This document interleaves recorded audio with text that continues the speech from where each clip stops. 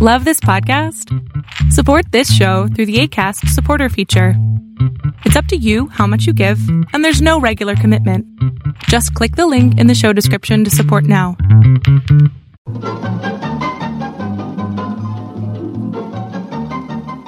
This is Nightline, your open door to people and places, and this is Walter O'Keefe.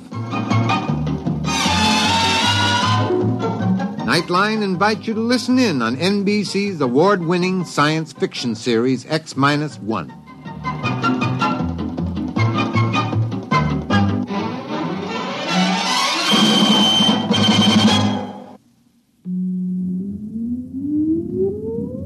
Countdown for blast off. X-5, 4, 3, 2, X-1, fire.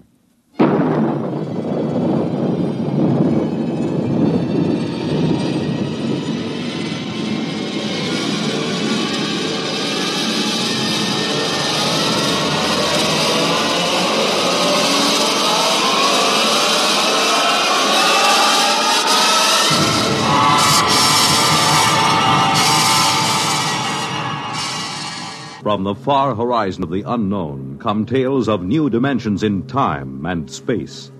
These are stories of the future, adventures in which you'll live in a million, could be years, on 1,000 maybe worlds. The National Broadcasting Company, in cooperation with Galaxy Science Fiction Magazine, presents X-1.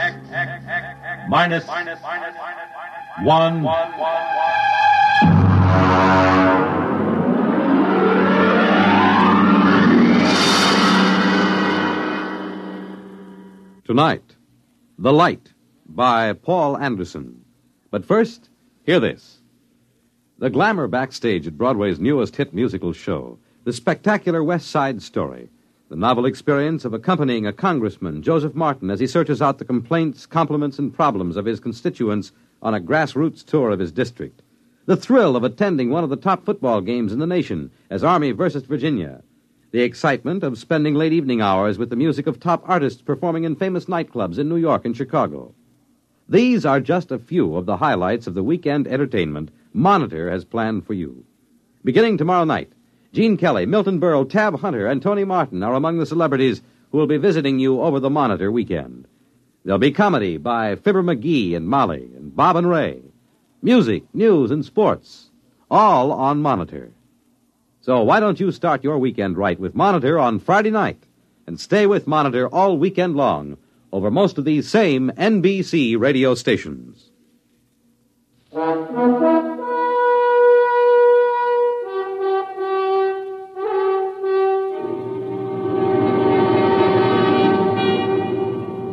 Now, X-1, and tonight's story, The Light.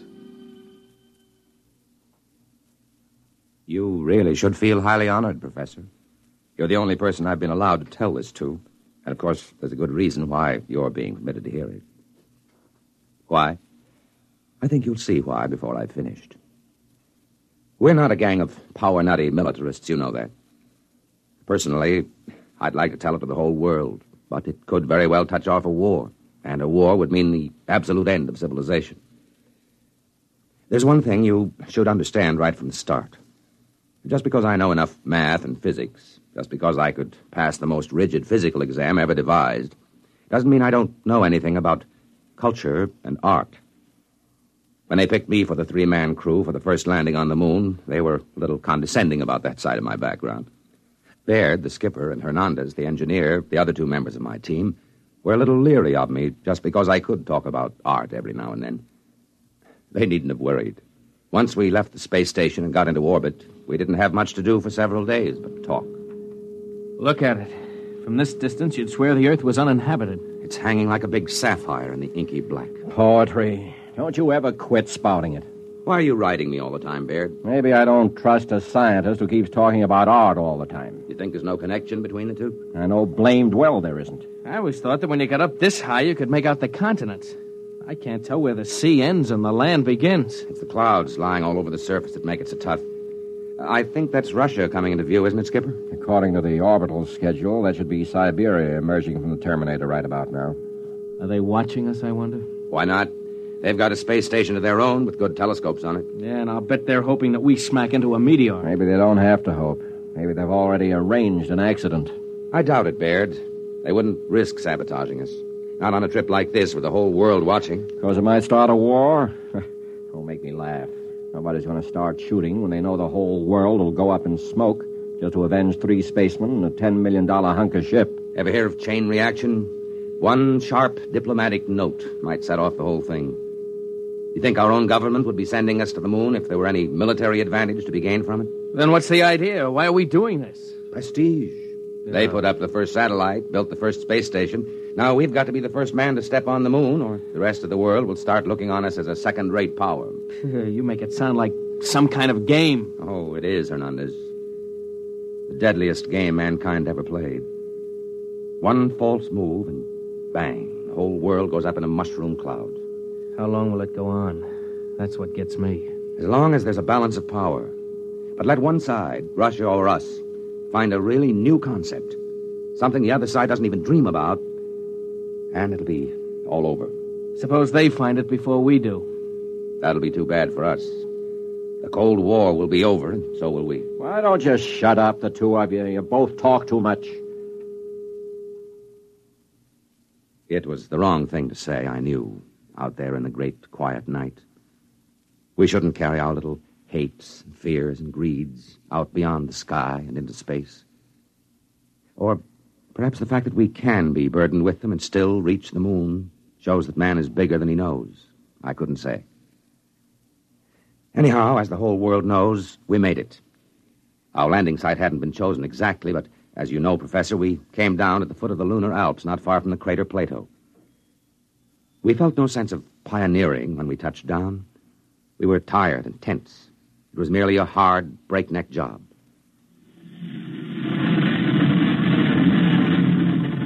Hot rockets. Rockets off. Well, gentlemen, we're on the moon. Can we open the viewports? I want to see this. Go ahead, I'm bushed. Look at that. That light. I didn't realize it would be so bright. It's a cold, eerie light. It's not like our deserts on Earth. They aren't as bright or as dead. All right, that's enough gawking. Our orders are to draw lots to see who's first on the moon. All right, Hernandez, you draw first.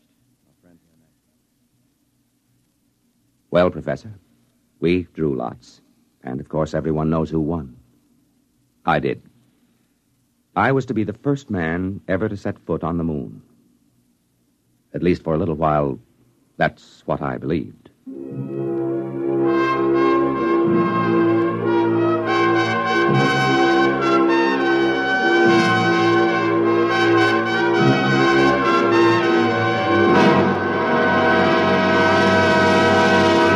You're listening to The Light, tonight's attraction on X-1.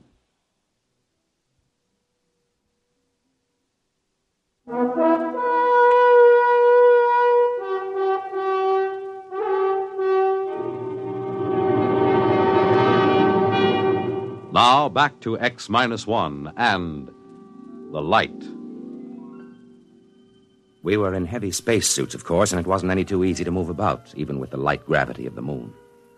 I stepped out of the airlock first, followed by Baird. I just stood there in the shadow of the ship, looking at the weird light, lost in wonder. I don't know how long I stood there before Baird spoke to me. Well, go ahead. Go ahead, what? Make the speech. You're the first man on the moon. You mean that prepared speech they gave us? No, thanks. We've got to make it. What's the matter with you? It's your job to make the speeches. This is mutiny, you know. I ordered you to make it. I could make a suggestion. Why don't you write in the log that the speech was made and let it go at that? Judas Priest, man. All right. But if this ever gets out... It's our secret, Captain. Consider the speech made. Well, what do we do now? You start gathering rock samples. I'm going to take pictures. Come on the double. So we went to work. I gathered some samples, and each time I did, I left a little mark in the dust on the surface. The traces I left would probably last until the sun burned out. It seemed like an act of desecration, though the landscape was ugly enough. No, No, that's not true. It wasn't ugly. Only alien. You know, it was several hours before I could really begin to see anything. I mean, it took that long for my brain to start registering in this strange, eerie place. I remember pausing to rest a minute while I watched Baird making adjustments on his camera lens and snapping various bits of landscape. Yeah, that ought to be a good one. You know, Baird, the thing that gets me is the light. It's no trouble. I'm using an F8 exposure this time. No, I mean the quality of it. It isn't like anything I ever saw on Earth. I wonder if it can be photographed. Of course it'll photograph. You know, in a way, it reminds me of that weird brass-colored light you get just before a storm on Earth. But it isn't the same either. No, I think I'll try an F11 setting. What I mean, though, Baird, is I don't think you can get the feel of this light in a picture. What you'd need for that is such a painter as hasn't lived for centuries. Rembrandt? No, it's too harsh a light for him. Cold light that's somehow hell-hot. Will you shut up? You and your blasted Renaissance.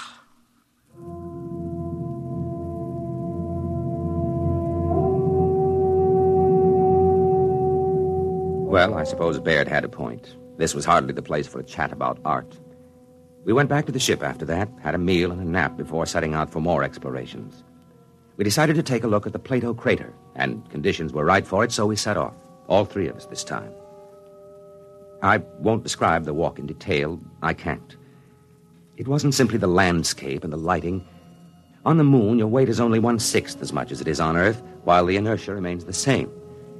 It feels almost like walking underwater, but you can move very fast once you get the hang of it. After a while, we reached the crater wall, climbed it, and stood looking down. Then Hernandez saw something and let out a yelp that almost split my ear when I heard it on the speaker in my helmet. Hey, look! What's the matter? What happened? There, in the floor of the crater, that mist. Yes, I see. Then they were right. Who? What are you talking about? The astronomers. They thought they saw something that looked like a mist in some of the big craters. They're right. It's right in front of our eyes. I thought there was no atmosphere here. How could there be mist? Maybe there's some kind of water table down on the floor of the crater. Hey, get back here. I want to go down for a closer look, Baird. And break your leg so we have to carry you home? No dice. You stay here. But we've got to find out. He couldn't break anything wearing that space suit. They're like armor. Stay here. I'll have your court-martial. Oh, Skipper, have a heart. Yeah, come on, Skipper. We've got to find out what that stuff is. In the end, we convinced Captain Baird, but he insisted we rope ourselves together before we made the descent. It was agonizing work getting down the lip of that crater, but we made it. We stood there silently on the floor of the crater, bathed in a cold, golden-white radiance. There's never been such a light on Earth. It seemed to pervade everything, drenching us cold and white, like silence made luminous. It was the light of nirvana. And somewhere, somehow, I had seen it before. I stood there unable to speak until another yell from Hernandez brought me to my senses with a wrench.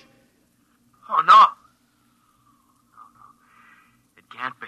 Now, what's the matter, Hernandez? Look there in the dust of the crater. Look and tell me I'm crazy.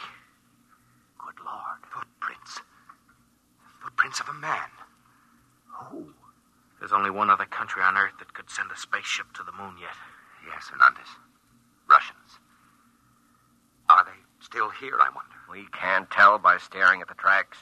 They could be 5 hours old or 5 million years. But why haven't they told the world? Why haven't they been bragging about it? Why do you think? You mean they've found something of vital military importance? Look up at the Earth.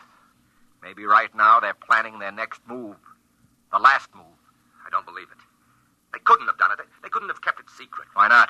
They could have taken off in a black ship when our space station was on the opposite side of the planet. How would we know? Come on. Where? Back to the ship, of course. They'll have to know about this in Washington immediately. If they find out we know their secret, that could be enough, Baird. That could trigger the war. I've got a code. Are you sure it can't be broken? That it already hasn't been broken? Shut up, you troublemaking whelp. Let me alone. Just the same, Skipper, we better follow those tracks. See where they lead to. We didn't bring any weapons. I'd be surprised if they were as careless. Baird, listen to me. All right, court-martial me later if you want, but listen. We can't just go back to the ship, never knowing for sure what these footprints are and who left them. How much looking can you do? In less than 1 hour, the sun will sink behind the lip of the crater. When that happens, it's going to get cold. Colder than anything you've ever imagined. I've got a heating unit in my suit. Good for 20 minutes at the most against a cold like that. Barely time to get back to the ship. All right. I'll take the chance and get back in time. But let me follow those footprints, Baird. It's your duty to let him, Baird. All right, permission granted. God help you.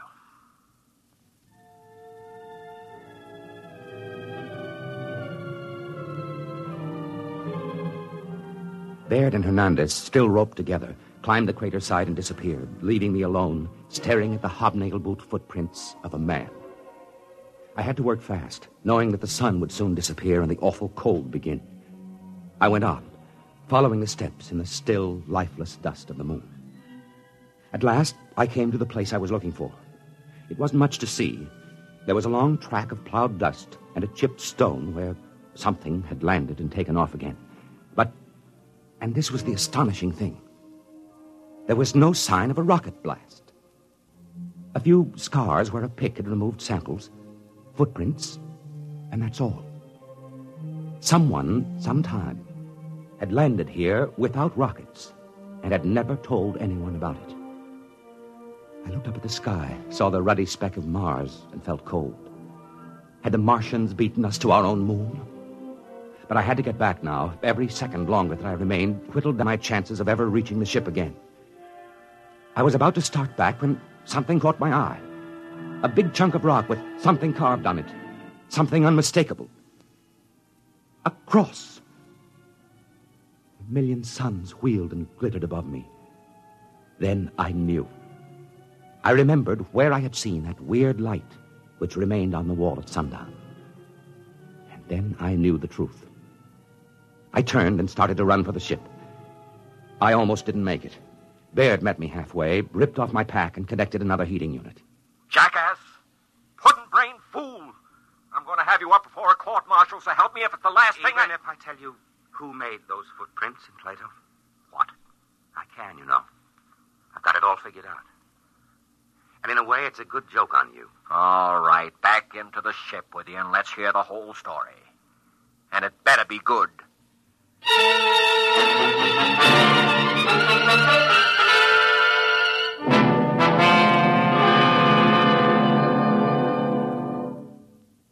Of course, intelligence has been working night and day ever since we returned and made our report. They know we were telling the truth. And that's why you've been drafted, Professor. We're going overseas together, you and I. Officially, we're tourists. You search the archives, and I'll tell you when you've turned up something we can use. Oh, we'll find it. We'll find something. It couldn't have been done by rockets, you see. Even if the physics had been known, which it wasn't. The chemistry and metallurgy wasn't there. But there was something else. Anti-gravity? Maybe. Whatever it is, when we find it, the Cold War will be over and we'll have won. You don't get it? Professor, I'm shocked and grieved. You're a historian, a cultured man. All right, then.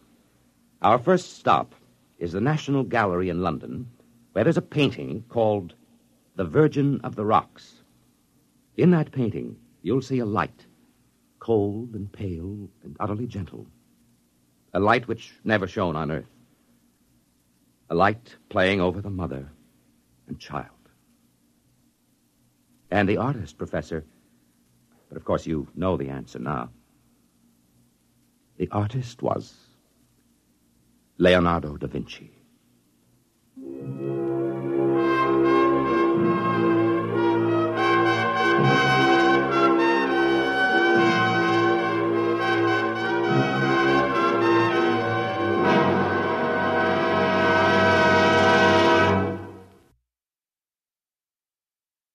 You have just heard X-1, presented by the National Broadcasting Company in cooperation with Galaxy Science Fiction Magazine, which this month features the conclusion of an exciting two-part serial, Wolfbane, by Frederick Pohl and C.M. Kornbluth. Read it in Galaxy Magazine on your newsstand today. X-1 has brought you The Light, a story written by Paul Anderson and adapted for radio by William Welch. Featured in our cast were Carl Weber as the narrator, David Kerman as Captain Baird, and Bob Hastings as Hernandez. Your announcer, Fred Collins. X-1 was an NBC Radio Network production.